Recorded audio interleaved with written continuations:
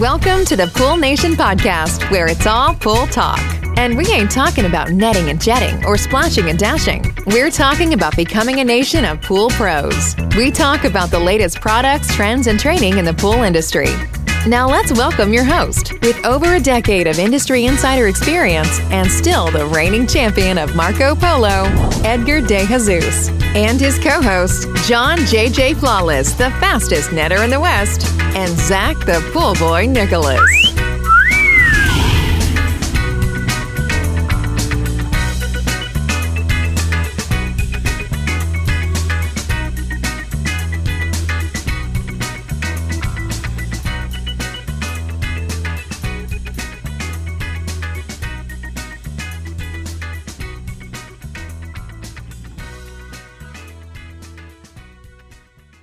Welcome, everyone, to the Pool Nation Live podcast with myself, your host, Edgar De Jesus. And yes, I am the reigning champion of Marco Polo, along with John JJ Flawless, the fastest netter in the West, and the famous Zach, the Pool Boy Nicholas. This week, we welcome back Leanne De Jesus. Leanne is an HR expert that works for a multi-billion-dollar company and has over 30 years experience in human resources, including training, development, and labor employment. We will get an update on the labor market, and we talk about how the pool pros find themselves having to focus a lot more on the HR side of their business. I want to welcome everyone to our live podcast, the podcast where it's all pool talk, and we ain't talking about netting and jetting and splashing and dashing. We're talking about becoming a nation of pool pros. And yes, we will talk about the latest products, trends, and training in the pool industry. But before we get started today, I want to thank our sponsors for this podcast, the Ultimate Pool Tools, the SPPA, and poolinvoice.com. We want to thank them for their continued support. Zach, I'm going to say good morning and apologize for botching that intro with that music right off the bat today. I think I was nervous because Leanne's on. You did great. It always keeps it interesting, right? So I like when little things like that happen. So good morning, everyone. Merry Christmas Eve. Today's topic is definitely a hot one, and it's something that we have been working on all year long here at the Pool Boys. Is the demand for our services we provide has gone way up, yet our ability to hire has been limited because, for one, to me, it seems like there's a shortage of people who want to work. And I have no idea if that's true or if that's just what it feels like. And for two, the things that used to work when it came to hiring or attracting candidates no longer work. And it seems like people have higher expectations. But again, that's all just my opinion. So I'm excited to get into today's conversation. And there's no one better to discuss this with than Leanne. And I think the term expert just scratches the surface of Leanne's actual experience and knowledge of HR. So if you're struggling with this topic, then listen up because we're going to get into lots of good info today. John, good morning. Good morning. Come on, let me have it. I don't even know what the hell was going on.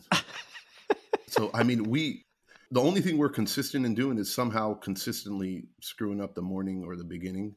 I don't know whether I have no idea what the hell was going on. So was music playing when you guys were doing the pointing and stuff like that? I don't know why you guys were pointing as if music was going because I wasn't hearing anything. There was no music. There was no music. So we were just playing along and I'm sitting there going, what the hell? You know, what happened, John, is we did this switcheroo. So, with the intro, unless you press the little go live button, it doesn't go live. So as soon as I played it and I watched your guys' faces like this blank stare, I was like, uh-oh, something went wrong. So I clicked the live button and then it takes like 15 seconds for it to actually hear it. So anyways, but I figured I'd, keep the routine going and botch that intro every time. So it wouldn't be us if you didn't. So good morning. And then Zach goes off into talking into like technical details. And, usually our good morning is supposed to be fun filled, not talking about, the nuts and bolts of this whole thing. I'm just super excited to have Leanne on. For those of you that don't know her, she is probably one of my favorite people in the whole world. I like her much more than Edgar. So I am. Wow. Well, I was going to say, you're probably the only one, John, because usually when it's in the popularity chain, I'm under. Not even, where not Edgar even falls. close. Yeah. Not even close. Now, look, Thank you for that. I love Edgar. Edgar's great, but you are awesome. And we've had the pleasure to meet Leanne, to hang out with her on multiple occasions. And she's such a cool, down-to-earth person.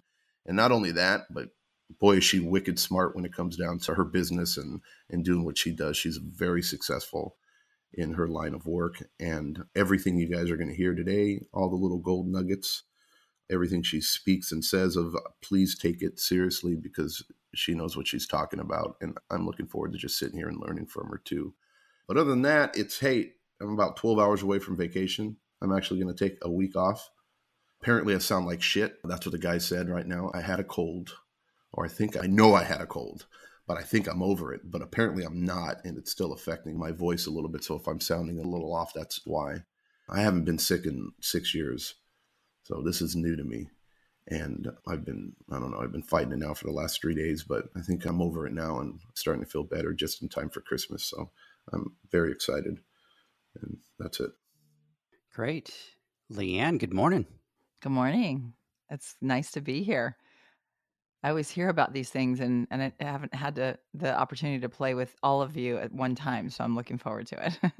So Zach, John, it was Leanne's birthday yesterday. So we had her sister come over. We had all the kids and we stayed up till, I don't know, what was it, Leanne, like 2:30 in the morning? It was like 2, yeah, in the morning. I'm just not made for this anymore, dude. I'm like, I don't know.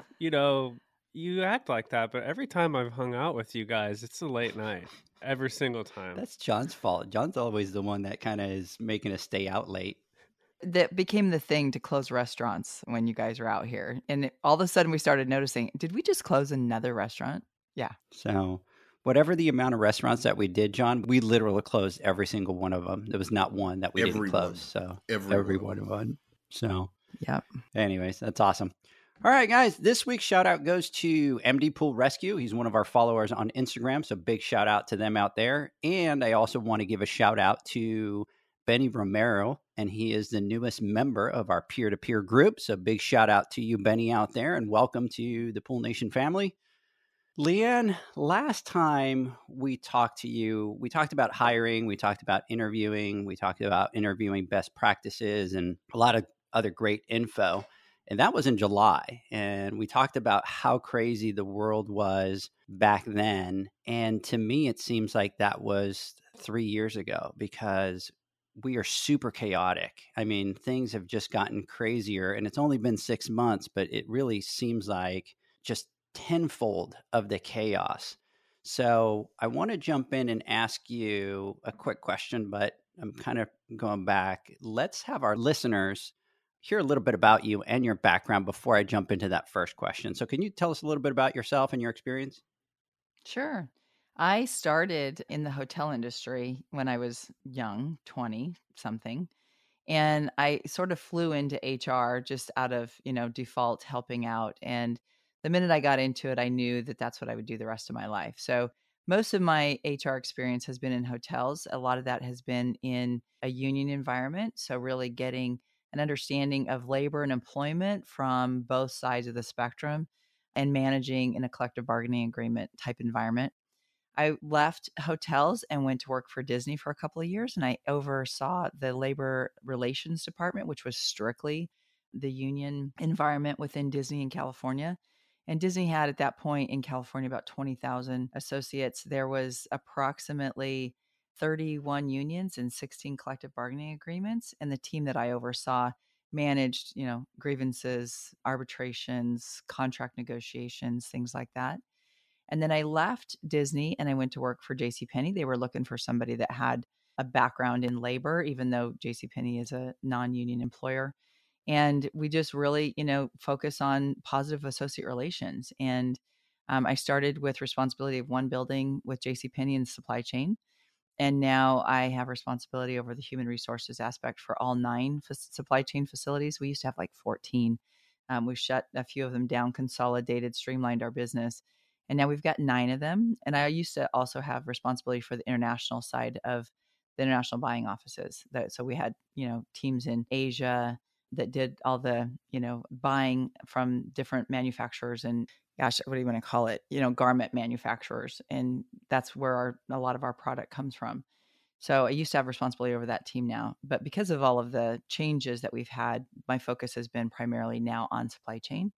I've got approximately 5,000 associates across the United States over the 9 buildings. And most of those are hourly associates. And that's where a lot of the workforce challenges that you all are experiencing are coming from, is in the hourly ranks.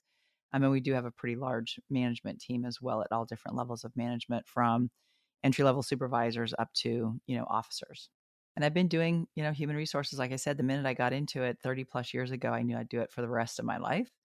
It really just makes me tick. And I've had some conversations with, Zach over the time on some situations he's had. And, it's always interesting to me to hear people say, oh my God, you mean I'll have to, deal with that again? And I'm like, oh yeah, you will. But this is all, practice for the next one and the next one and the next one. And I've always enjoyed just learning more. And, still 30 years in the business, we're learning different things, different ways of doing things, better ways of doing them, what not to do. It's a constant learning experience. So I've enjoyed it. Great. Thank you. I do have to say, Zach and John, Leanne obviously is able to talk about the supply chain side and all that. And it's super interesting because there's so many different aspects of it that you are just never exposed to. So she's always sharing the stories and all that. And obviously we're always talking business. So from the geek side, I always kind of try to listen and kind of figure out how everything's working, right? The supply chain and the, labor shortages and all the things that they're having to do in order to be able to attract people. So it's really kind of interesting. Sure it is. And it's important to know, to have that type of insight, because, we have our own difficulties in our set of problems that we have to deal with. And, for instance, like price increases and stuff that we have going on. And it's always easy to come up with your either conspiracy theories or your own opinions of why things are happening, and they're doing it just for this or just for that, because, you're stuck in it, right? You don't have that visibility or that understanding. And it's nice to hear from someone, though it might be a different industry, but at the end of the day, it's all the same thing. And if you, getting that perspective of what corporate America, what some of the bigger companies, what they're going through and why things are happening the way they're happening from an executive level or from the top, helps give us understanding of why things are happening to us, on the consumer side of it, right? Down at the, at the end of the game. So I think she brings a great perspective to it and a good understanding of why things are happening the way they are happening. And it's not necessarily all about greed, though there are some companies out there that are like that for sure. Business is business, and capitalism is a great thing, or it could be a bad thing, in whoever's opinion and however they think of it. But the truth is, there's struggles that we're all going through, and every little thing that might happen, especially at the top level or at manufacturing, it's a domino effect, and it's not necessarily immediately realized at the consumer level. But things that happened 6 months ago, a year ago, are finally starting to trickle down and affecting us now. And to get that perspective is important in order for us to understand why things are happening the way they're happening. But more importantly, we learn and understand how we can deal with them in the future when we come across those issues or problems, or we have the foresight when we see these things happening on the news, or when people are talking about these things and, this is happening, this is happening. You might think it's far off in the distance and it doesn't really affect us. Maybe not right now, but 6 months, 8 months down the road, yeah, that will affect you. So it's eye-opening, and I think it's going to be some pretty valuable information. And to have that perspective, especially on your part too, Edgar, is priceless. It's funny that you say that. We joke around in the supply chain industry because, just before, and just for the listeners, before we went live, we were talking with John and Zach about Christmas, and all three of these gentlemen, by the way, are just as surprised at the Christmas gifts their kids are getting as the kids are, because the wives are typically the ones that are out there buying them. But they just magically show up. These Christmas gifts magically show up. In the supply chain industry, for years, people didn't talk about it. Nobody really had to think about it unless you were in the industry, right? You just go to the store and your stuff is there, it just magically appears. And now this past year, supply chain has been all over the news because it is affecting every single industry, because everything has to get shipped from one location or another, right? And because there's been labor shortages and there's been pressure on the industry and pressure on the companies that mass ship things, it has really affected everybody. Things aren't just magically appearing anymore. People have to look at where it's coming from, how it's coming, how much we're paying for it. It has been an eye-opening experience. And, my coworkers are all joking this year going, gosh, remember when nobody knew what supply chain was or what they did? Nobody ever talked about it. I want to go back to those days because now we're on the news every day because it is affecting every industry. So it's funny that you say that because it is an impactful area of the business, especially when it's getting costly and it's getting very time consuming and it's not flowing as easily or as fast as it used to. And, even when Leanne was working, because Leanne's been working for them for a long time, we would talk about supply chain, but there wasn't a lot of the understanding from my side from the supply chain until we started to have these issues. And then, she's kind of going a lot more into detail on everything that takes from point A to point Z. And it's a really interesting industry. Before I just kind of thought, just kind of some other business, but it's amazing how it affects, all the way from overseas where they're making the product, where they're putting that product on the ship, where they're getting those containers to the docks, where they're having issues unloading, and then with the truck driver issues. So it's really interesting industry, and I love digging into it. So Leanne, can you give us a quick update on the market condition and what's drawing it and maybe the trends that are out there? Well, I don't know if it'll be quick because to give the update, we actually have to go back a little bit to really understand what was going on. You have to go back to kind of pre-pandemic. So if you think about pre-pandemic times, let's go back to when nobody knew anything about, coronavirus. Remember that unemployment levels were at an all-time low. So we had areas of the country that had, 1.5%, 2% unemployment. And so everybody that wanted to be employed was employed. And so you already had a little bit of a struggle to get people because you couldn't just go out and hire. You had to hire or steal from other companies is what you had to do. And then the pandemic hit. And remember, the entire country shut down in March, almost 2 years ago. Now, prior to that happening in the US, it was happening in the international side of it in December. So it happened like 3 months in Asia before it happened here. So remember, I had responsibility over our international buying offices. So we were already dealing with the pandemic. And I don't know, Edgar, if you remember me saying, oh my gosh, there's this thing and everybody's getting sick. We have to shut down our offices and and it seemed so foreign and it wasn't ever going to happen here, right? That stuff doesn't happen here. And then sure enough, 3 months later, it happened here. So what we saw was when the international side started shutting down, that put pressure on goods because you didn't have the factories open making cotton and things like that, right? So that started the domino effect. Then, we shut down in the US in March. And in March, when the country shut down and nobody could go to restaurants, nobody could go to stores, nobody was out driving on the freeway. It was the best time to teach a teenage driver how to drive because the freeways were clear. Nobody was out, right? And again, in our heads in the US, we thought this will last a week or two. Do you remember that when we all thought it was a week or two?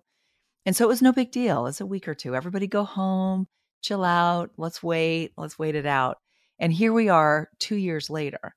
So you had to shut the country down and everything had to come to a screeching halt. And then when you realized that it wasn't going to, be a temporary thing, people had to go out on furlough. So every company practically was furloughing hundreds of people, thousands of people, just putting them on furlough. Then as you were able to start opening some things up again, it started to change a little bit. But then people that you had furloughed decided they didn't want to come back. And the government had put out some great incentives to help continue to pay them because they wanted to keep, money flowing in the country, which makes sense. So they were being paid even though they were home. But not everybody was allowed to come back to work yet either, right? It was a slow come back to work kind of situation. And then companies had to right size their business. And to right size your business, you had to do layoffs. So while you went from a furlough situation to bringing some people back, now people that had been off for 6 months or more had to finally be fully laid off if they weren't coming back. So companies had to do a layoff. And then as you started bringing more people back, what companies started seeing is people, when you called them back to work, decided, I don't want to come back.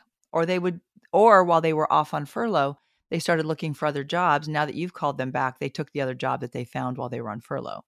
So all of this mass exodus started happening as everything started to sort of come back. The government incentives, the unemployment benefits, they lasted, I think, a lot longer than most people thought. So while schools were still shut down, people were trying to figure out, how can I possibly go back to work when my kids are home from school? So people started, really adjusting their lifestyles. They started getting used to being home. They started being used to being home with their kids. They started adjusting how much they spent because they didn't have as much money flowing in. And in some situations, the government benefits paid people more than what their actual jobs had paid them. So they were making more on some of these unemployment benefits than they were making in the workplace. So it really sort of incentivized some people to stay home. So you had sort of a mix of people. Then as you had people come back to the workforce, you had companies that had to start paying incentives to come back. Remember, a lot of companies called it COVID pay or hazard pay. And it was extra dollars per hour because people were afraid. They were afraid to go back into the workforce. They've been locked up in their houses. A lot of people didn't want to get back into the workforce because they were terrified of this pandemic. So you had to financially incentivize them to do it. And then you started seeing, a lot of people would come back and then a large number of people would not. Then what you started getting is once the government benefits started to subside, I think companies really anticipated, boy, once those government benefits are shut down, people are just going to come flocking back. That didn't happen either, right? We waited as each state started to change. We waited for the workforce to start flocking back in and just waiting, and they didn't. So companies had to get really creative. And that's where you get into, what do we need to be doing differently? What is the workforce that we're dealing with now? Because it has significantly changed from 2 years ago, even from, again, pre-pandemic times. So when you look at what's gone on, you had low unemployment, then you had pandemic, you had furloughs, you had layoffs, then you had callback. And now you've got everybody ramping up. Pool services ramping up, retailers are ramping up, everybody's ramping up because they want to get back to business and people are out shopping again, they're out spending money again, but there's not enough people in the workforce to ramp up. And that's where we're at today. Did that answer the question, Edgar? Absolutely. Absolutely. I might have got way off track. Now, but let me ask you, so how much has the supply chain side impacted the need for the workforce? So, we come back from this pandemic, you hear a lot of the Amazon hiring, a lot of the .com hiring. Has there been a huge increase in adding to that labor force that may be pulled from other markets or other jobs like restaurants or hotels or any of that? I don't think that people are technically carrying more headcount than they used to. What they're doing is they're continuing to hire and they're offering, rich incentives because of the turnover. So turnover is at record level highs for most industries. And again, that goes along with everything that everybody is seeing right now. And I'm sure you're not going to hear it first from me, but you've probably seen articles or seen things on the news with this is the year of the resignation, right? The big resignation. It's almost like the Depression, but it's the year of the resignation. More people have resigned from their jobs or just flat out not shown up or just walked off, more so than we've ever seen. And again, that's just another indicator that our workforce is changing. So I don't think people are carrying more headcount. I do think that they are continuing to hire and everybody's super uber competitive in hiring just to keep the flow coming. You got to keep bringing it in and because they're leaving. So you got to bring them in at record levels because they are leaving at record levels. So, and you just kind of touched on something there. We actually had 2 incidents where we had done interviewing. We decided to move forward, made an offer with 2 different candidates. And when they came in to fill out new hire paperwork, they tried to renegotiate at that moment and we wouldn't budge. So they stood up and said, "Thank you for your time," and walked out of the building, and we never heard back. So finding candidates has been very difficult for us. And I kind of want to know why that's been so hard. Are people just not wanting to work? I know you kind of touched on all the different pieces, but when it comes to finding candidates, what's making that so tough? Well, I think, again, it's not even a matter of them not wanting to work. Let's just start with that because there's a lot of things that go into this. It's not that they don't want to work. It's that they want to work when they want to work. And that has changed significantly. Like in my industry, you're used to a full-time workforce. Everybody comes in. Minimum, they work a 40-hour work week. During peak, they'll work 50, 60-hour work weeks. It's a busy, busy time, right? But people don't want to work that type of structure any longer. You've got a core group that do, and those are people that have probably been with a company for many, many years, and that's what they're accustomed to. But this new workforce is very different. They want to work when they want to work and how they want to work. So for example, you've probably seen some commercials even that Amazon did, and it's clips of different people getting into the workforce. And they'll say things like, I want to work full time, but not daytime. I want to work full time, but I want to drop my kids off at school and I want to pick them up after school. So the flexibility in scheduling has really risen to the top of what people want now versus I don't want to work. They want to work when they want to work. And that flexibility has become key. A lot of us act surprised by that. But if you think about it, we should have been prepared for this. And I always like to go back and look at hindsight going, man, we should have known better. We should have been ready for this. Remember back when everybody talked about the millennials, and millennials were job hopping, which our parents and our grandparents and many of us never job hopped, right? We had jobs for 10, 20 years. That's just the way we did it. And then millennials came along and everybody were like, oh, these damn millennials, they just bounce around and blah, blah, blah. We should have seen that because millennials came in and they want to be in a company that they can make an impact. They want to know what they're contributing is valuable to the company. They want to know what all their efforts have done for the company, and they have to be a part of something greater than themselves. That's what millennials want. And they're willing to move and grow and develop to do that. So consistency and staying with a job for 2 or 3 years was not the millennial way. Now, if you look at how millennials started that trend, and now you look at how we are after the pandemic, people want to work, but they want to work when they want to work. They want it on their terms. And we have to be ready to be flexible. You can't always meet everybody's needs, but you have to figure out how are we going to meet that new trend and be flexible with that workforce. So the $1 million question is, how long do you think this is going to continue, or this new way? Or yeah, so I keep breaking up my crystal ball and I can't quite find the answer to that. So I'll tell you. And by the way, I would be super rich if I knew the answer, because I think all companies, mine included, are asking that same question.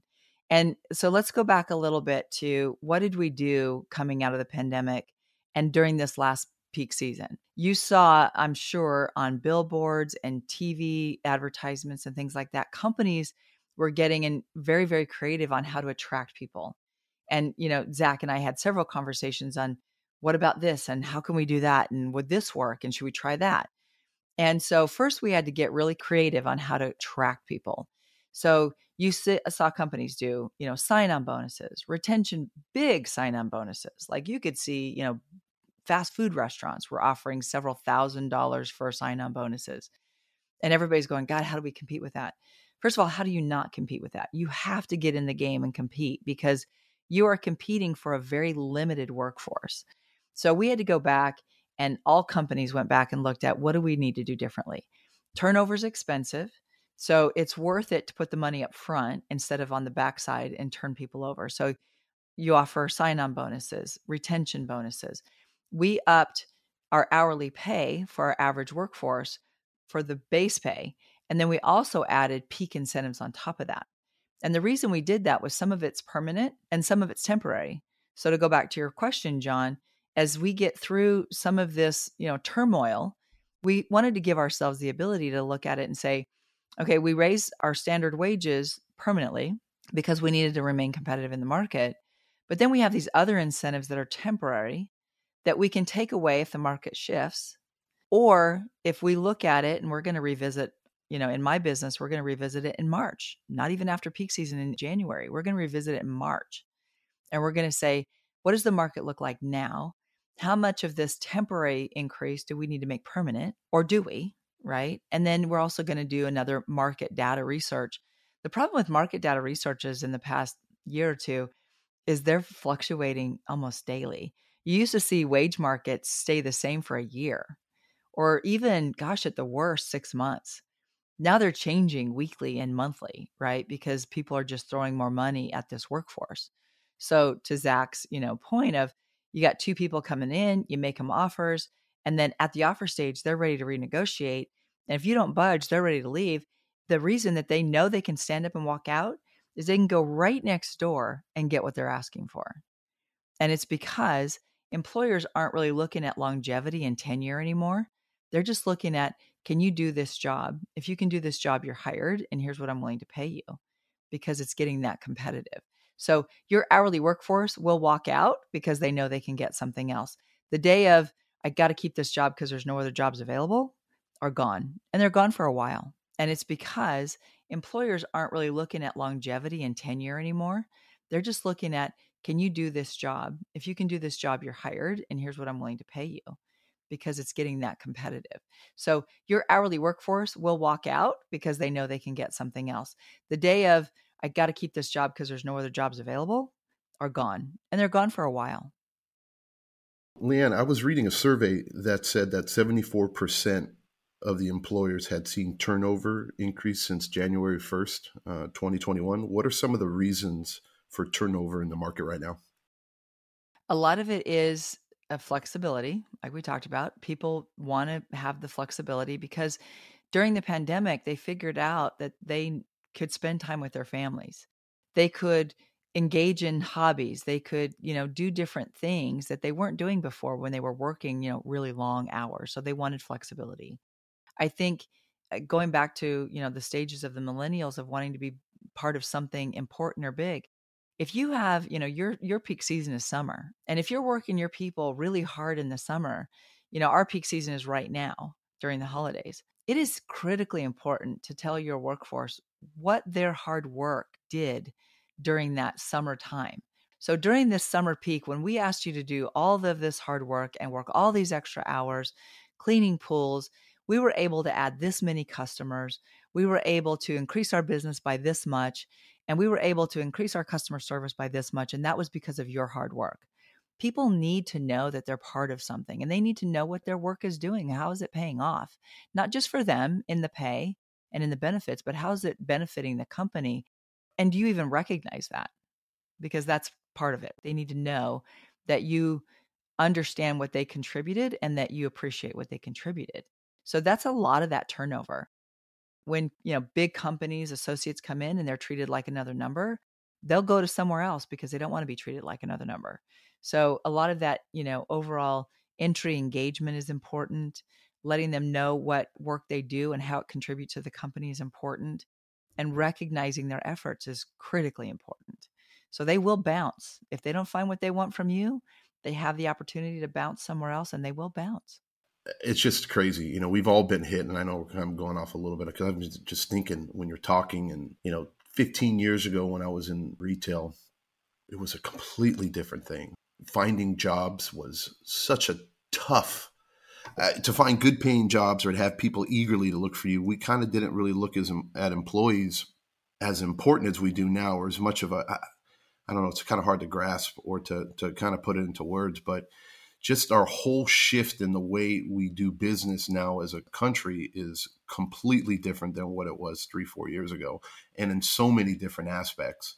And if we don't start realizing it as, small business owners, as employers, then, if we're not changing with the times and understanding that some of these things that are happening right now are kind of going to stick, at least for a while, because things happen in waves, especially when you get a big change that happens, it tends to stick around for a while. Now, whether it's 5 years, 10 years, a generation, or until another, huge issue happens, or a pandemic or something catastrophic, changes the way things are moving. But, it's just a different type of environment. And I think what you're saying is just, you kind of nailing a lot of things right on the head right there. And, for us, and we've actively been looking for employees to bring onto our company.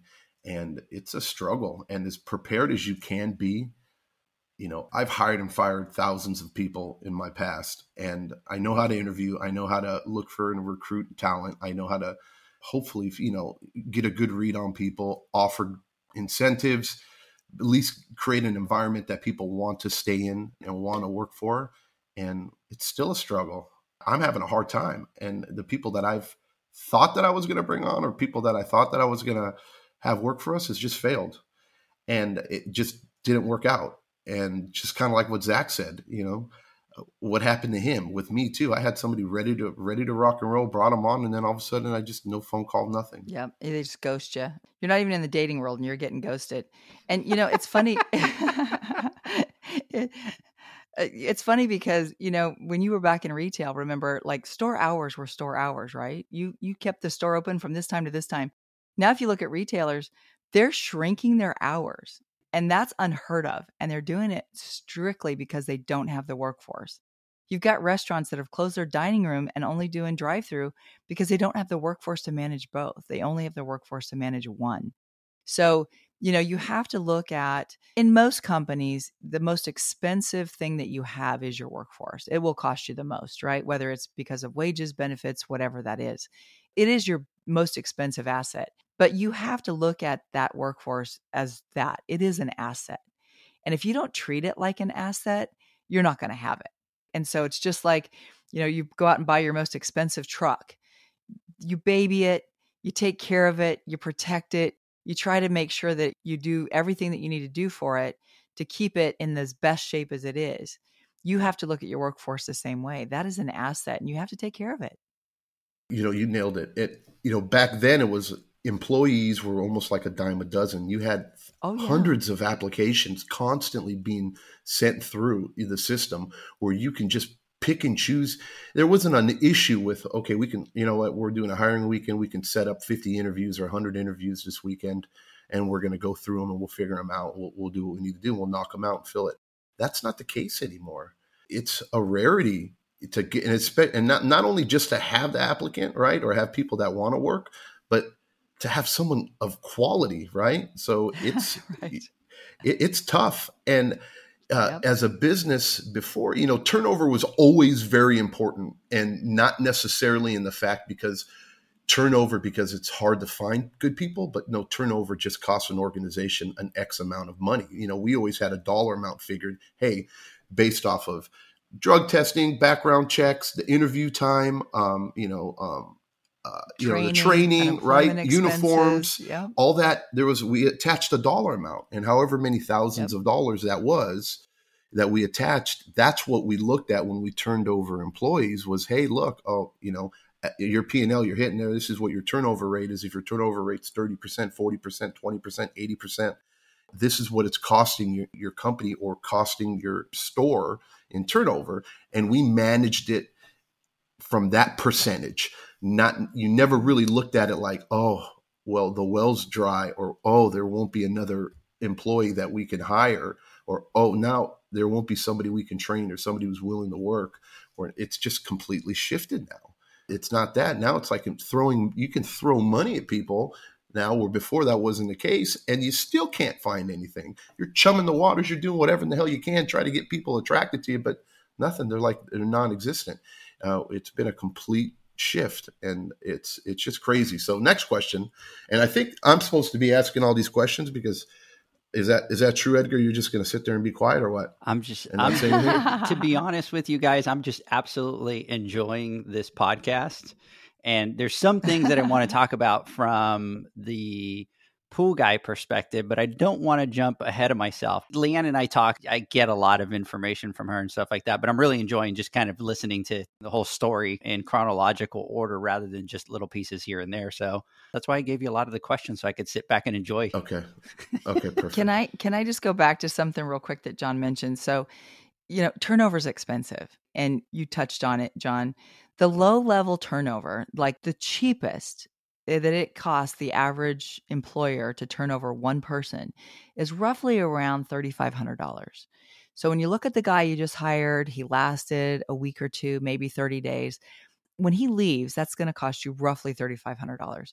You've got some that, depending on how much time you've invested in training, depending on, what's gone on during their employment, or the impact that the work that they did or didn't do with a customer, you could look at turnover costing, $6,000 a person. So when you look at the cost of turnover, that's when you go back to, that's why you have to treat your associates like an investment, like a good asset, because that's really what they are. They cost you more money when they leave than typically they're going to cost you when they're there, theoretically. And you also touched on it, John.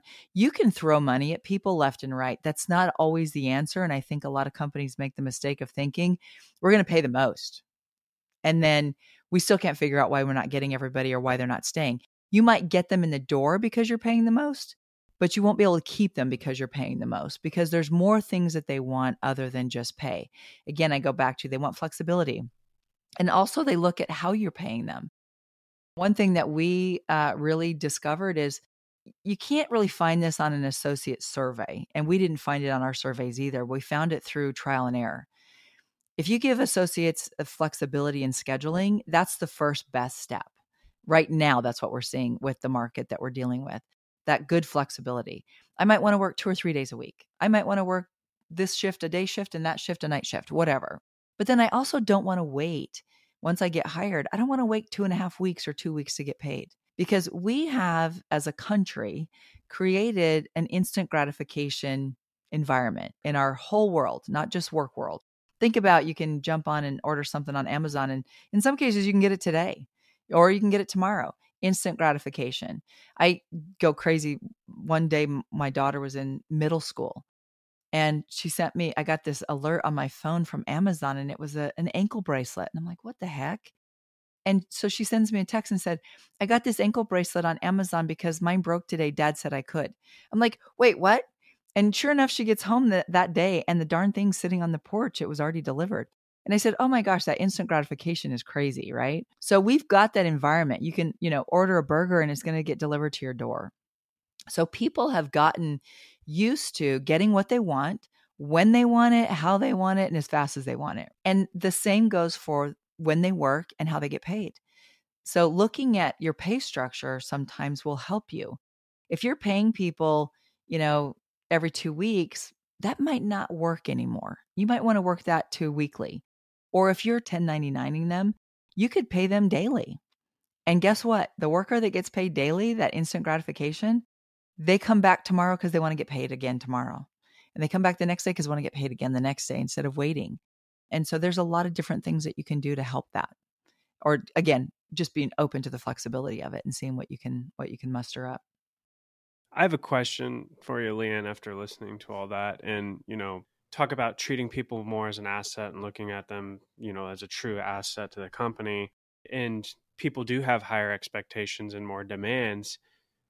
Would you caution, because I talk to a lot of different people and I kind of run into this, and I try to caution people against kind of meeting demands or trying to meet all demands. And then also when it comes to treating them like an asset, that you can kind of cross the lines in that engagement and support from like what I would call professional engagement versus more of a friendship type engagement. What are some of the pitfalls that can come from that? Because I think it's a tricky thing to try to navigate, as it's no longer just we're paying you to come to a job. We're having to be more engaged, and now we're having to meet more demands. It's a fine line. And it can be, absolutely. And I think, you have to look at, are you willing to give away the farm? Because you can't do that, right? And I know that, Edgar's had several conversations with the listening group here about what's your profit margins? What do you need them to be? And that's where you start. So let's say you are a big company or a small company. You know what you need to make from a profit standpoint. So you have to factor in, what are you willing to pay to still get that profit? And you have to start there. So what's your goal, right? Is your goal to have 1 employee? Is your goal to have 100 employees? What's your goal? What's the goal of the size of the business? What's the goal for the money that you need to make? Start there and stay within those parameters. And then obviously from an HR standpoint, I'm always going to tell you, when you hire anybody, making sure that they understand the expectations. A good leader makes sure that every associate knows, here's what the job is, here's the expectations, here's the proficiency, the productivity, the things that we expect from the job. And here's what you get in return. So you don't have to go give them, your firstborn and the farm. You need to, really understand what you want to get out of it, but make sure they understand what they get out of it. And it doesn't mean that it's going to be a right fit for everybody, because it won't, right? Somebody's going to say, yeah, but I want twice that. Well, this is what the job pays because this is what the job is worth, and this is what we can pay. So if you need twice, this isn't the right place for you. And then if you go into your second part of your question, I think was that professionalism, engagement. So I'll tell you, in my history of my career, and I'm in a weird spot, right? HR is always the weird spot. Like, it's got to be that, you're an advocate for the company, you're an advocate for the associate. And I have become very good friends with people that have worked for me or had really good relationships with people that have worked for me. But they've always known that there's that level of professionalism, that line that I won't cross. So if they ever, cross that line, they still have to be held accountable because I'm company first. I have to be before I'm, that friend or whatever. And people always know that about me. So if you're the owner of your company and you bring people on, it's okay to really engage them even on a personal level. Know how many kids do they have? And oh, how was your son's high school graduation? And oh my gosh, I'll bet that was great. And, be in that personal side of it, that from that side of engagement that they need to know that you care about their personal life, but you can't ask them, you don't want to get into, personal, really personal questions. You just want to engage them on a personal level as well. Know where that line is. Does that answer the question, Zach? Yeah, definitely. It's just I struggle because I walk the line very strictly and I try not to blur it, maybe to an extreme. But I do see, and hear from other people that they do some things that I would, maybe caution against, just as far as I think you get in the mindset of like trying to become in favor with everyone. And sometimes being in favor, you cross that line, if that makes sense. So yeah, and I think a lot of leaders have. That's one of the initial struggles that people that lead people. It's the first one of the initial hurdles they have to get over is, how much do I need to cave into some of the personal needs of this person versus the corporate or company need of the person. And again, that's one of the reasons that you have policies and procedures and practices in place. And you can never be 100% consistent with everybody. It just doesn't work that way. It's not a cookie cutter type. People aren't cookie cutter, period. So you have to take situations case by case. But when you're looking at consistency standpoint, as long as they understand the policies and procedures and you're holding them accountable to those and you're being consistent, then you're doing what you need to be doing. Doesn't mean you can't, engage them on a personal level. Or if they come in and say, gosh, I just found out that, my son got told he's going to get an award this afternoon at school and I wasn't aware of it. And I hate to miss that thing. That was a big thing for me and Edgar, right? Our kids would get an award and we're like, oh my God, why didn't we know that? And we would drop what we're doing and we would go there. And so to be an employer that understands that, this is important to this employee, their kid is getting an award. They just learned about it last minute. I'm going to give you the time. Go take care of it. Enjoy it. Get some good video, get some good photos, and then come back and pick up where you left off, or we can, move things around so you can start again tomorrow. Having that kind of understanding about the personal lives of people. Now, if you have the associate that comes in and they have an emergency every day, it's a different situation, right? It's just knowing when to have that balance, and exercising that balance is important. And it tells the employee that you do care about them. Again, I'm listening to you talk, Leanne, and it's just kind of bringing back these memories and, from back in the day for me and Zach. And I think what you're talking about too is kind of falls into, this is how I used to teach it. And this is what I used to say. People would always come up and they would ask and they'd say, okay, how do you do this? Or why are you guys successful? Or why is it different in this store than it is in other stores? Or when we do surveys and stuff, or when we go out training other managers or other district managers or whatever. This is what all kind of boiled down for me, at least, when I was asked that question was, a leader is somebody you want to work for, right? A manager is somebody you have to work for. You got to be able to thread the needle somehow. And what Leanne was talking about just nailed it.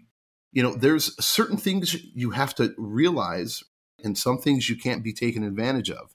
And I always said was this, look, you can be the loved guy or the loved girl, and you're going to get people that are going to absolutely praise you and love you because you're always doing stuff for them and you're always forgiving and helping them out and doing whatever you need to do.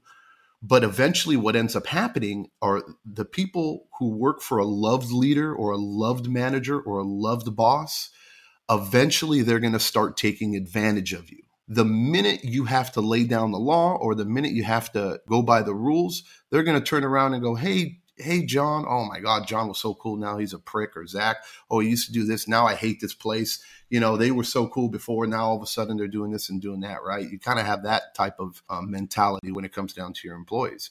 And then you have the feared leader, right? Or the feared manager or boss. And that one who cracks the whip, everybody's at attention. Everybody, oh my God, John's here, Zach's here. We better do what we need to do. They're going to get whatever they need done. But what ends up, it's only short term because eventually they're going to start to hate you. And eventually they're going to start lashing out, and it's only a temporary type of leadership or management. But somewhere in between is the respected one, right? Where you got a little bit of both. And that's where it's hard as a business owner or as a manager or anybody. When you lead people, you have to find a way to be not loved, not feared, just respected. And when you said what you said was like, hey, when an employee has an award and something's really important to them, what's important to you isn't always important. 9 out of 10 times isn't going to be most important to the employee. And what's important for one employee, 9 out of 10 times isn't probably going to be quite as important to the other employee. You have to be able to do those accommodations. But when she said, hey, look, but if they start doing it every single day, or they start calling and asking favors every single day, that's a different type of story.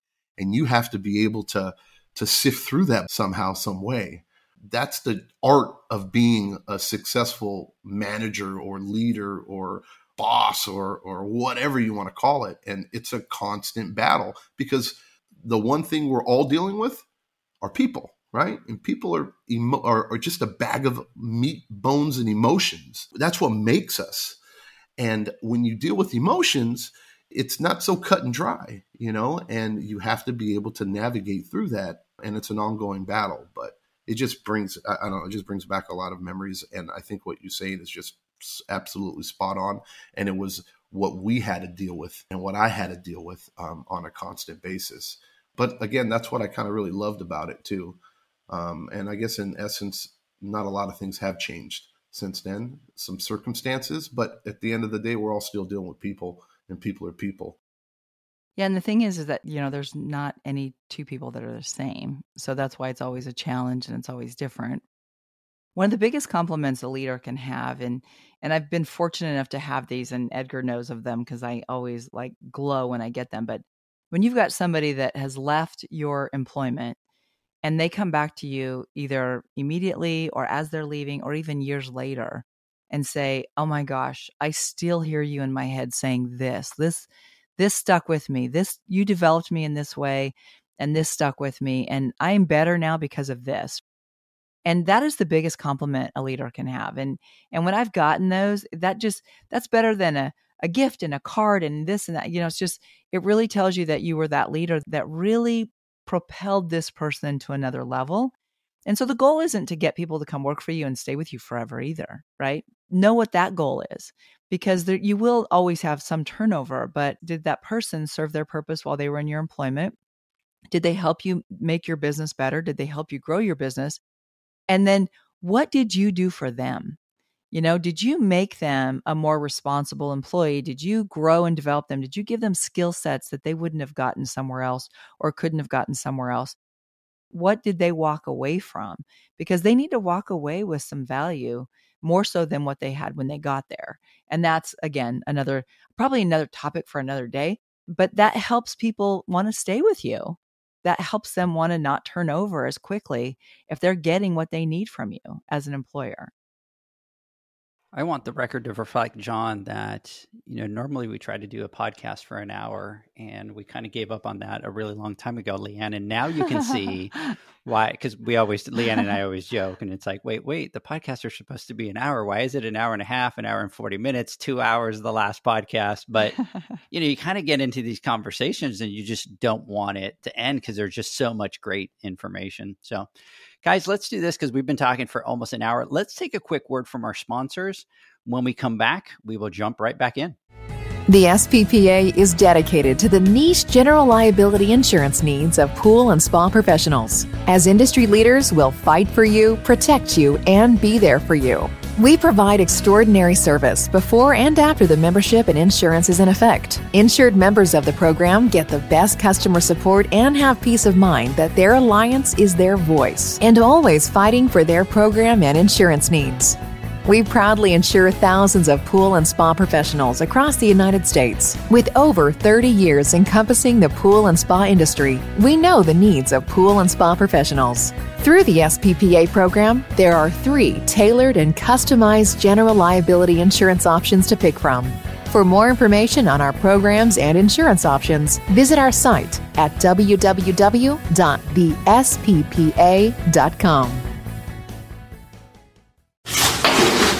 The sound of you continually pitching pool care poles into the trash.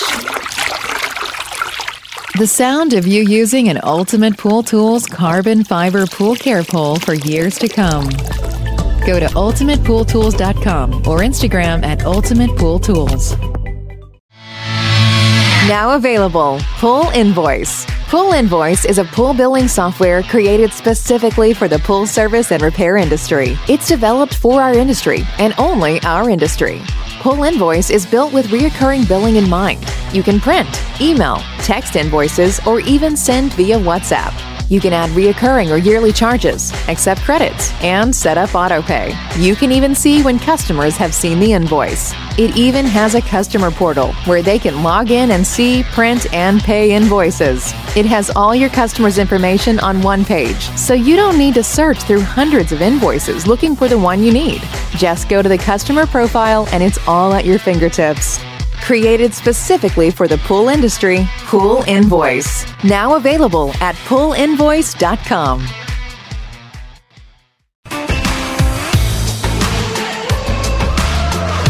Blu-ray XL is the power of minerals working for you. Reduce your overall chemical costs and labor up to 50% guaranteed. Whether you have 20 accounts or 20,000, Blu-ray XL's direct pricing and free shipping to the pool trade have you covered. Improving pool professionals' profit and work-life balance is what they do. Blu-ray XL, the real mineral purifier. Visit them at BluRayXL.com. Blu-ray all day. Welcome back, everybody. We're talking to Leanne DeSuze. We're talking everything related to HR. We're talking about hiring. We're talking about retention. We're talking about turnover. Before we jump in, guys, I do want to give a couple shout outs here for everybody that's on our live listening. So I want to give a shout out to Janie, Lindsay, Shannon, Jeanette. Big shout out to you guys out there. And we're getting a lot of great comments on here from this side. And we were shopping last night and the employees where we were just didn't even care if they sold us something. It's so different now. And then, by the way, for John, he's been drinking this fancy drink for everybody that's listening, and it looks really good. So he's kind of getting some comments over there. But also, Lindsay is exactly coming from the retail management. I can relate. The thing that's interesting to me, guys, is that we're talking about the pool industry. We're talking about a lot of people that are going off on their first venture to start to run their first business, their first company. And they come at a time that is very crazy and very difficult, just like in every market. So you're kind of brand new into the industry. You're starting to do pools, Zach. You're all of a sudden having to learn about profit and margins and what rates. And we're kind of going through this crazy where a bucket of tabs was $88. Now it's $250, $279. So it's impacting the cost. You're having to raise rates. In some cases, that rate increase has to be huge. So some companies are just going, we can't do a $70 rate increase, so we have to let all these customers go. Then all of a sudden, they're kind of in a situation where they can't find employees. They kind of want to scale. They want to hire their first person. They want to bring their second person. To me, it's like they have all these other things. And now on top of that, they're having to become HR professionals very quickly. HR is not something that you kind of go out and learn in 2 hours. It's something that you learn over the course of time and you master it over the course of time. They really need to focus on motivation, recognition, because employees in the market right now can come, they can start a job, but if they don't have a manager that checks those boxes, it just gives them another reason to jump and go. And Leanne was saying it, that a lot of the new workforce is looking to be part of something bigger. They want to be they want to feel good. They want to be part of the organization.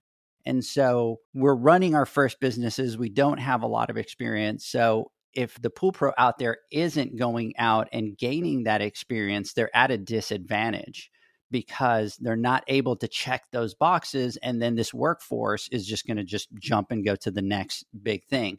Leanne, can you tell us the difference between engagement, motivation, and recognition? Because I feel like these things can be easily confused with one another and blend all together, and they're totally not. Yeah, absolutely. So first, when we talked a little bit about wages and sign-on bonuses and retention bonuses. So once you use those things to attract somebody, when you get to the attraction phase and you've got them in and you get them into the building, right? You get them on your payroll, you get them to actually show up for their first day. That's goal number one. Then you have to look at engagement. So you have to engage this person. And you've probably heard it before. And I know John's heard this in his retail experience, but they always say that, employees don't quit the company, they quit their manager. If you don't have some manager or a leader that's actually engaging them, introducing themselves, showing them around, here's where you get this, and here's where you find that, and here's how you do this, really that engagement and checking in on them. How's that going? How do you feel about this? Do you have any questions on that? What can I help you with? We've even started a buddy system at our company too, because, you're talking about thousands of employees. So, in buildings that are over 2 million square feet, you're lucky if you can find the bathroom, much less your way out. So signing them up with a buddy to really get that engagement and help them feel comfortable on their first day, on their first week, in their first month. So that's part of that engagement, is really just engaging them, helping them understand, again, like I was talking about, of, where, things are and how to feel comfortable, and so that they don't feel like they're, really just lost in the shuffle, that first part of engagement. Motivating them is really helping them understand, what's the goal? What are we trying to accomplish? And what role do they play in that goal? That's how you motivate them. They want to be a part of something. So if our goal is by the end of summer to increase our business by X amount, letting them know along the way, oh my gosh, we're almost there. We're here. Here's how far we've got. Here's how far we've come. And some people like some healthy competition. You put, you've seen in companies where they put like thermometer charts and see where everybody's, ranking, or we've seen people put like the little, carnival racehorses out, and, the racehorse moves as you get closer to the goal, and, things like that. So it's just motivating them. It's letting them know on a regular basis. If you're going to tell them monthly where you're at, forget it. They've lost interest in a month. It's, again, everything has to be now, in the moment, in time, so whether it's daily, weekly, whatever that is, really kind of showing and motivating them that here's what the goal is and here's where we're at, and really talking to them about here's how you're helping to do that. And then when you get into recognition, I think what a lot of people don't understand is recognition is very different for different people. Some people love to be recognized in front of their peers, like a crowd of 50 people. Yay, John did this and we want to recognize John. He was awesome. And here's what he did, and blah, blah. And John's up there glowing. Yes, all these 50 people see that I'm fabulous. But then you've got other people that don't want to be in front of 50 people, but they want to know that's Zach, I knew it, that want to know in their heart of hearts that the work that they did paid off, and that their leader appreciates it and knows it. And that might be a personal handwritten note. I used to get notes from our one of our CEOs, and it was interesting to me, A, that he even knew what I did, but then B, that he took the time to write a note. So I'm also one of those people that don't like, the big public thing, but I liked getting a handwritten note, because it's like, hey, he actually knew what I did and appreciated what I did. So understanding that recognition is different for different people is also important, and how you figure that out is hard. What do you like? So you might want to have to put together different types of recognition and see what really speaks to people and what doesn't. Some people like a gift card, like, hey, go, enjoy, tomorrow's Starbucks on me, or whatever. So it's one of those little pieces of things, or gift certificates, or they want to have a certificate they can, post up in their work area, or, put on the dash of the truck to show that, they're the lead pool guy, and they've got this thing that the sun reflects off the gold on the thing on the dash of the truck, or on the back window of the truck, or whatever.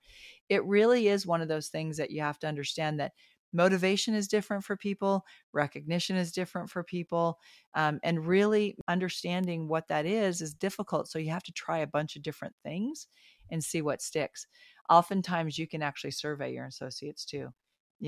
How do you like this? And what do you prefer on that? And on a scale of 1 to 5, how's this? Asking the question of them.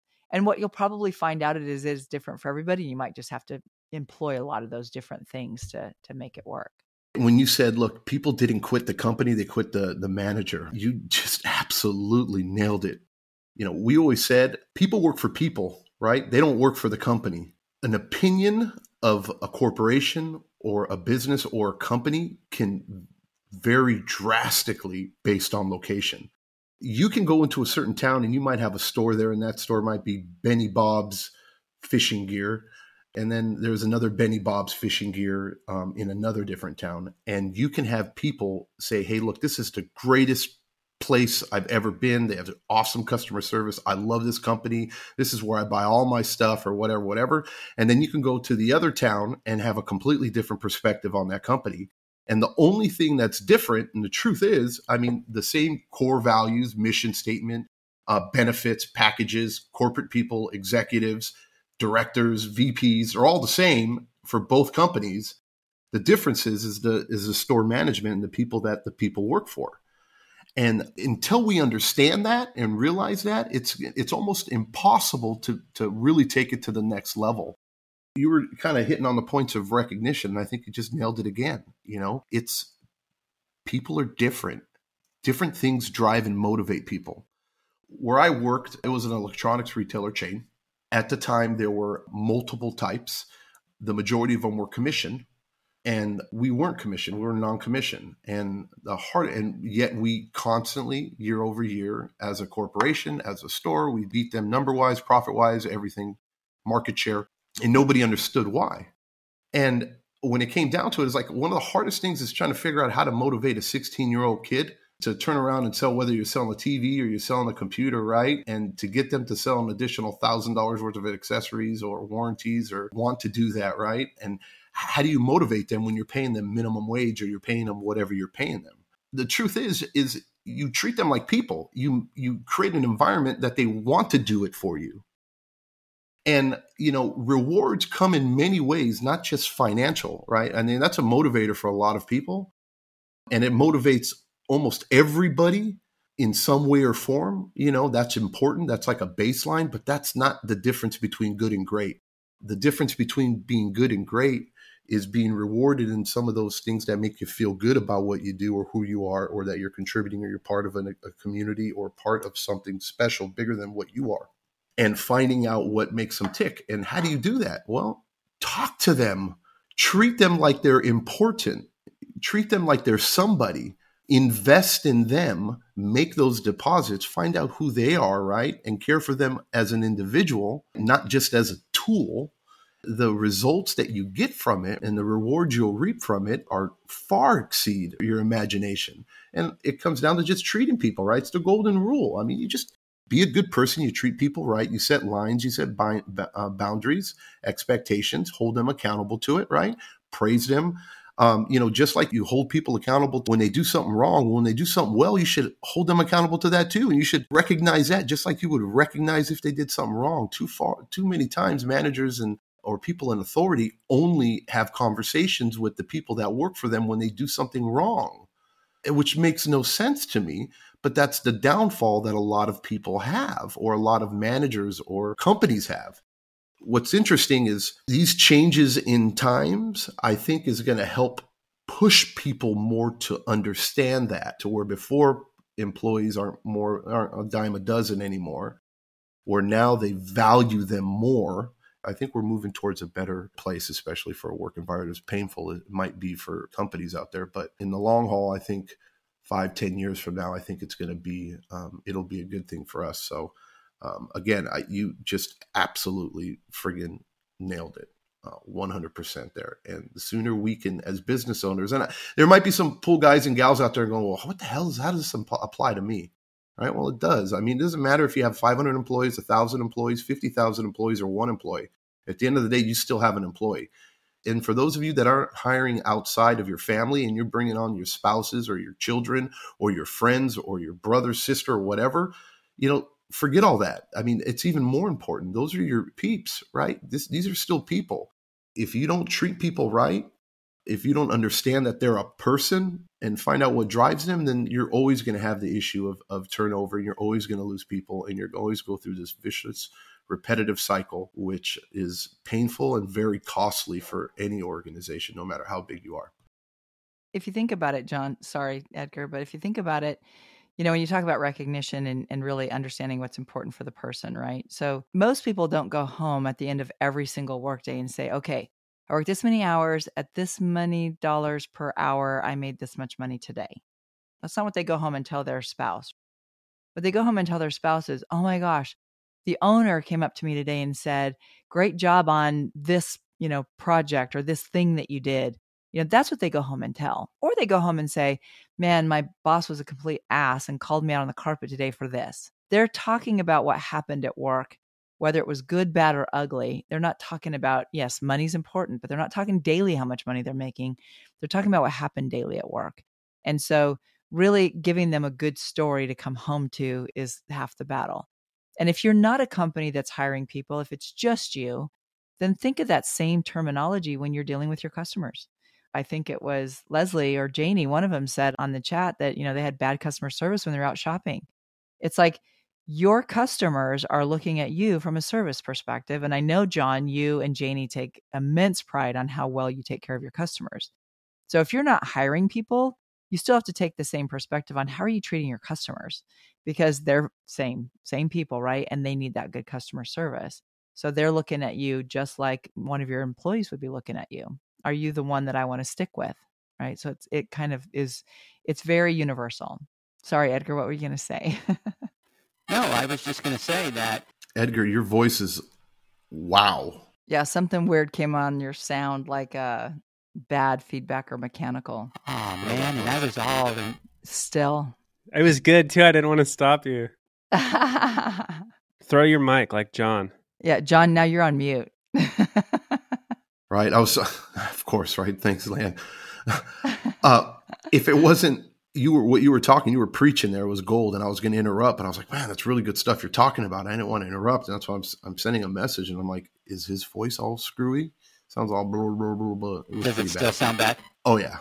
Have fun editing. I guess that this happened one. when you took a break. No more breaks for you. Well, I want to jump in and say it's just amazing to me because, we talk about all these things, but almost every individual piece of it is a whole thing in itself. I mean, you can spend endless hours trying to perfect, leadership or proper management or recognition or engagement. I mean, and we kind of blur it all together into one big thing and call it HR. But I mean, it's just amazing to me how fine you can break it all down and how specialized you can get and have strengths in other areas and weaknesses in other areas. We have a lot of listeners out there that are in the spot that they're wanting to hire their first employee. Leanne, what advice would you have for them? First, understand what is it that you want to accomplish now that you're going to hire your first one? Like, what's the end game for you? What is it that you want to have done by doing this? So are you trying to add somebody, full-time or part-time just to alleviate some of the pressure from the workload that you have? Do you want to hire somebody that's like a specialty, equipment mechanic that can handle just equipment calls? What is it that you're trying to accomplish first? So make sure you know that, because what you want to do is you want to find the person that is going to fit the need first, right? So you have to know what your need is or what your end game goal is. So once you know that, then you need to go out and seek somebody that's going to fit that need and be specific on what you're looking for. So if you want somebody that, you just need 3 days a week, then be specific of you're hiring, somebody for 3 days a week. If you want somebody that's got a specialty skill, be specific on that when you're advertising and when you're interviewing. Once you really put it out there of what you're looking for, then narrow it down from your applicants and make sure that you understand what's the going rate in your area. So if you say, gosh, I want to keep my profit margins at this so I can afford to hire somebody at $10 an hour. Well, I hate to break it to you, but nobody's hiring at $10 an hour right now, right? So you need to understand what's your market in your area. What is the right pay structure for what you're offering from a skill set and from the need, and then really kind of stick with that. Do you need to entice somebody to come on? Do you need a sign-on bonus? And then what's the parameters of that sign-on bonus? Let's say you give somebody a $500 or $1,000 sign-on bonus, but they have to be with you 90 days to get it, or they're going to get a third now, a third later, another third at the end, whatever that is, right? Understand what that looks like. And really have that laid out and planned before you start bringing in your applicants. And then once you start looking at applicants, Really narrow down the field to the ones that you want and stop trying to curtail the job to the person. And that's where a lot of people get into trouble. They're like, gosh, I'm interviewing this guy, John, and he's fabulous. I love him. He doesn't have this skill and he doesn't have that skill and he doesn't have this skill, but I can probably have him go do these other things and I'll just pick up the other things on my own. You're not really hiring John for what you set your goal to get him in for. You're curtailing the job to fit John. So then when John leaves in 2 weeks, you're back to square one, right? So you need to make sure that you're finding the applicant that's going to fit the job that you've determined that you need to hire for. And that gets hard because, again, like we talked about, the workforce is thin. It's really hard to find good people, and it's really hard to find good people that can do what you want them to do. So know what you need them to come armed with from a skill set standpoint, and what items are you willing to train, because there's going to be two. You're going to have a list of things they have to have and a list of things that you're going to have to train, and know what those are going into it, and then start your process. Do you think people should focus on trying to interview multiple candidates before making a decision? Do you think a lot of people kind of stop short? Always, yeah. Until you know what's out there and what you can choose from, you don't know that you've selected the right candidate. So again, part of the selecting the right candidate is knowing what you're looking for first, and then seeing how many of those boxes the candidates check off. And then, really interviewing several is important too, if you can get them, because you need to make sure that they're a right cultural fit for your company, because every company is very, very different. And then you want a nice cultural fit as well. So if you can get multiple applicants, always try to get as many as you can and interview what you can. Now I will, having said that, I'll tell you, you have to be prepared to do this quickly, because if you interview a candidate today and they don't hear back from you almost immediately or within a day or two, they're already moved on to somebody else. It's like speed dating. It's like, imagine all the companies lined up on the block like tables would be in a speed dating restaurant, and they're going from you to this one, to this one, to this one, to this one. And it's almost like that roulette with wherever that ball stops is where they're going to land. As long as you fit the criteria that they're looking for, they're going to pass up on you if you don't act quickly. So if you're going to interview multiple candidates, you better plan on doing it quick. I actually really like the idea of that. I think that we should start speed interviewing. There you go. We'll just partner with a bunch of local businesses and set up at like a community hall and go for it. Yeah, just put all of your stuff out on the table. Say, okay, 8 businesses together. We're going to do it all in this time, and we're going to do it from this time to this time. And I'm not going to tell you what I'm offering, but may the best man win. It's smart if you think about it. And I mean, Zach, we've said this before. When you hire people, or to get anybody to last or want to be somewhere, continue to be somewhere, you need to find out what their strengths are and what they like to do. If somebody is an outgoing person who's an extrovert, people like to talk, do this, do that, and you have a couple positions, and you can either hire them for customer service or for sales, or at checkout or whatever, or you have a position in the warehouse unloading trucks. So where would you put that person, right? So if that person loves talking to people and loves being out there, outgoing, has a cheery attitude, right? Somebody that you want to speak to, you're not going to throw them in the warehouse by themselves to unload trucks where they don't get to interact with your customers or do the things that they need to do. And the problem is when people go to interview, especially younger kids or people that are more in need of a job, not necessarily already established and have a career. It's a show they put on, right? If they're halfway decent, they're going to look the best. They're going to act the best. They're going to want to tell you what they think you want to hear. It's your job to be able to extract that and understand whether or not that's really what they are or who they are, or are they just trying to get the gig? Like, oh, I love talking to people. Oh, I love being by myself. They're trying to impress you. And if you are only hiring or interviewing 1 or 2 people, I mean, you're literally trying to mold them or fit them into who you want them to be or whatever's going to fit you. And that's a short-term thing. And eventually it's going to be something you don't want them to not want to go to work. When they wake up in an ultimate world, even when it comes down to us as business owners, do we wake up and say, hey, I get to go to work today. I get to service pools or repairs or do this, Or is the mentality, I have to go do this, right? I have to go clean pools. Do I really have to go sell? Do I have to go work for Zach? Do I have to go work for John or Edgar? Do I want? It might be asking for a lot. What we're doing may be on like a smaller level, but you can't think of it that way, right? The ultimate goal is to find the right person's out there. And unfortunately, you have to go through many, many, many, many people. We have to deal with people.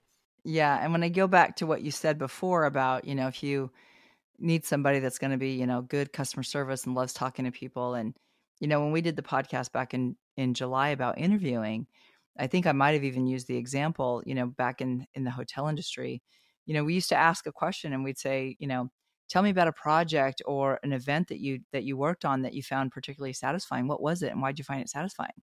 If they said, oh my gosh, I love, the analytics of, working through spreadsheets. And so I love getting into a room and going through all these analytics on my computer and coming up with the right answer and doing this and doing this. Okay, well, that's not the person you want to put at the front desk dealing with customers all the time, right? Because they like being in a room by themselves dealing with numbers, not people. Or if you say, if you go the opposite and you want to hear more of a negative response, you say, tell me about a project that you did that was not satisfying. What was it that was not satisfying? What didn't you like about it? And they're like, oh my gosh, I had to do this event with my church. And, we had to, work with, 200 people and plan this out and do this. And it was too much conversation. I couldn't get people aligned. I couldn't, those aren't the people that you want, heading up, projects with multiple people because they don't like dealing with people. So that's how you get to the bottom of whether somebody likes, this type of work or doesn't like, or they're good at that type of work or not that good at type of work. So going back to, Zach's question, if somebody's looking to hire their first employee, I guess I'd go back to the July podcast on interviewing and listen to that one too, because it gives you some good tips on, what to do on an interviewing and what you're looking for and what you're not looking for. Because now longevity used to be really important. And I'll tell you, we've sort of thrown that one out the window because people don't stay in their jobs long anymore. They are bouncing around. And your goal now is to find somebody that's got the skill sets that you need. And your goal is then to entice them, motivate them, engage them to stay with you longer. Doesn't mean you'll always be successful, but if you're doing the right things, you'll be a little bit more successful than previously. So I'd say, yeah, go back to the July podcast first. All right. Well, let's take a word from our sponsors, and when we come back, we will get Zach and I guess mine or Edgar's final thoughts or you want to hear the robot final thoughts from Edgar? You're back in business. Still weird? No, it's perfect now. It's working. I was inspired too when I was talking, like it. and so now it's like, it sounded like great. it. Can you go back and re-record? I think you could re-record it and add it in, but it was really good stuff. Yeah, that was probably God telling me, shut up, stop mammling. So all right, so let's cut that part out, and you do that now, Zach. I mean Edgar. No, I do it. Yeah. Hey guys, let's take a quick word from our sponsors, and when we come back, Zach, John, we'll get your final thoughts. The Hyper Pole from Ultimate Pool Tools is a pool care pole designed by pool professionals for pool professionals, featuring precision-crafted carbon fiber and stainless steel construction. Go to ultimatepooltools.com or Instagram at Ultimate Pool Tools. Pool pros have specific needs when it comes to general liability insurance. The SPPA program has you covered. With 3 tailored and customizable general liability options, SPPA makes it easy for pool pros to feel secure. Find out more and get covered at thesppa.com. Now available, Pool Invoice. Pool Invoice is a pool billing software created specifically for the pool service and repair industry. It's developed for our industry and only our industry. Pool Invoice is built with recurring billing in mind. You can print, email, text invoices, or even send via WhatsApp. You can add reoccurring or yearly charges, accept credits, and set up autopay. You can even see when customers have seen the invoice. It even has a customer portal where they can log in and see, print, and pay invoices. It has all your customers' information on one page, so you don't need to search through hundreds of invoices looking for the one you need. Just go to the customer profile and it's all at your fingertips. Created specifically for the pool industry, Pool Invoice. Now available at poolinvoice.com.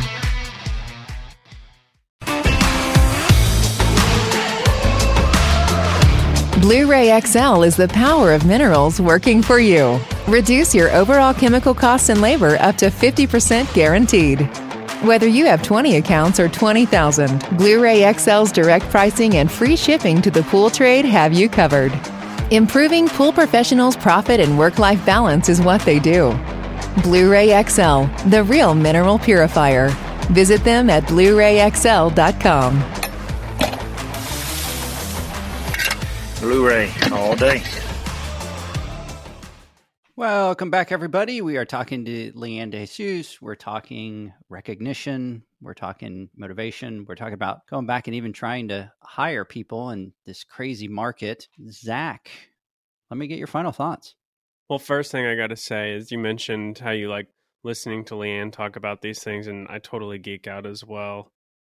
Just hearing all that kind of, that very ops and strategy and all of that. I love that stuff. And it's a crazy time. And for us, we've only been aggressively hiring for the last few years. If I really think about it, because in the beginning, it was kind of like we do that once and we get someone. And then there's a length of time before we're ready to do it again, a kind of a snowball effect.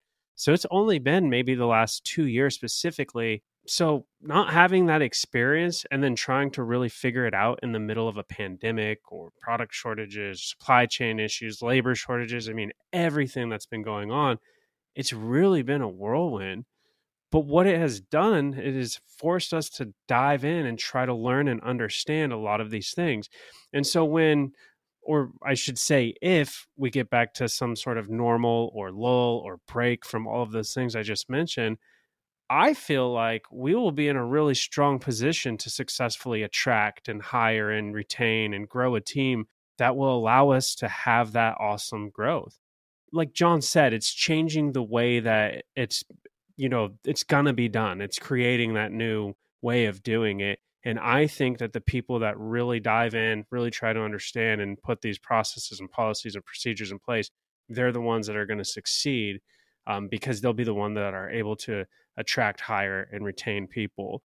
I want to say thank you to Leanne for not only taking the time today to talk to us about these things, but for taking some personal time to help me navigate some of our challenges here. And I've been able to apply a lot of game-changing things here as a result of those conversations. So I really appreciate that, and thank you. John, final thoughts. This was awesome, and we can probably talk for at least I can talk for at least another 10 hours about this kind of stuff, because this is really what I love. This is my jam, and it kind of goes exactly what we're talking about, strength-based, finding out what people like or people enjoy. And what you enjoy is not necessarily what you're good at. So in no way am I saying, oh, you know what I mean? I just really like this. It's fascinating. And Leanne, everything you said is spot on. It's just what I've learned, what helped us be extremely successful. And the mentality that you have and your company has, or at least the way you teach your people, is right. That's the only way you can put it. Yeah, you guys are doing it in the right way. And if we can get more people or more business owners to adopt that mentality, or at least have that perspective, I think it'll help us overcome or be able to jump over these hurdles that we're currently going through as an industry. I could talk about this for days. Other than that, it's been a blessing to have Leanne on. You guys are awesome. Thanks, everybody. Appreciate it. I am going to go back on my final thoughts to the same thing, and that is that we are going through some unprecedented times, and everything in our industry has been tossed upside down, and we've been talking about it. It's almost surreal, everything that everybody in the industry has had to go through this year. And then on top of that, now all these pool pros are having to kind of go back and learn interviewing skills and stay up to date with the market and what the changing conditions is. And, now they're having to learn a lot more to the HR side. And to me, HR is one of those things that has to be a vital part of your strategy with your company. And it's very important because you're talking about your people. You're talking about your most prized asset to your company, which is your employees, in order for you to be able to do what it is that you do. So on top of everything that we've been talking about throughout the year, now we throw out to all these pool pros that they need to become experts at HR, right? They need to be able to motivate people. They need to be able to recognize people. And it's like, oh my God, one more thing. Really? It's like, I don't have the time. I got to worry about money. I got to worry about all this. And now I have to worry about the whole HR side. But I can tell you this, if you do focus on the HR side, when we come out on the other side, just like Zach was saying, you are going to be a stronger company. You are going to be a lot more successful because you are already doing those things. So for everybody listening out there, an HR side to your business is very, very, very crucial. So take the time, spend the time, learning about it, do some deep dives into it, and you're going to see how that's going to put you ahead of everybody else. So, Leanne, I want to thank you for coming on the podcast, for taking the time. Look, we've been talking for an hour and 40 minutes. And like John was saying, we could probably go longer. And there's a whole bunch of other questions. But anyways, I want to thank you for coming on and taking the time. Zach, John, I want to thank you guys for coming on. And we will talk next week. Hey, thanks, guys. I appreciate it. Bye-bye. Have a good one, guys. Bye.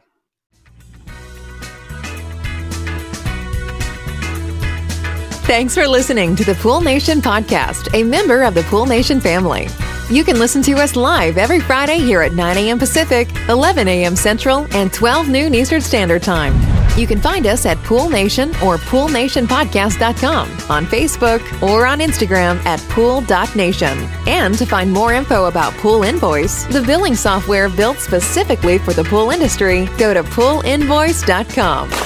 Before you go, this is what the pool industry has been waiting for. PoolmanUniversity.com. It's the first platform dedicated to learning the swimming pool service and repair industry. A pool service community where you can connect and find videos on business, service, water chemistry, and repairs.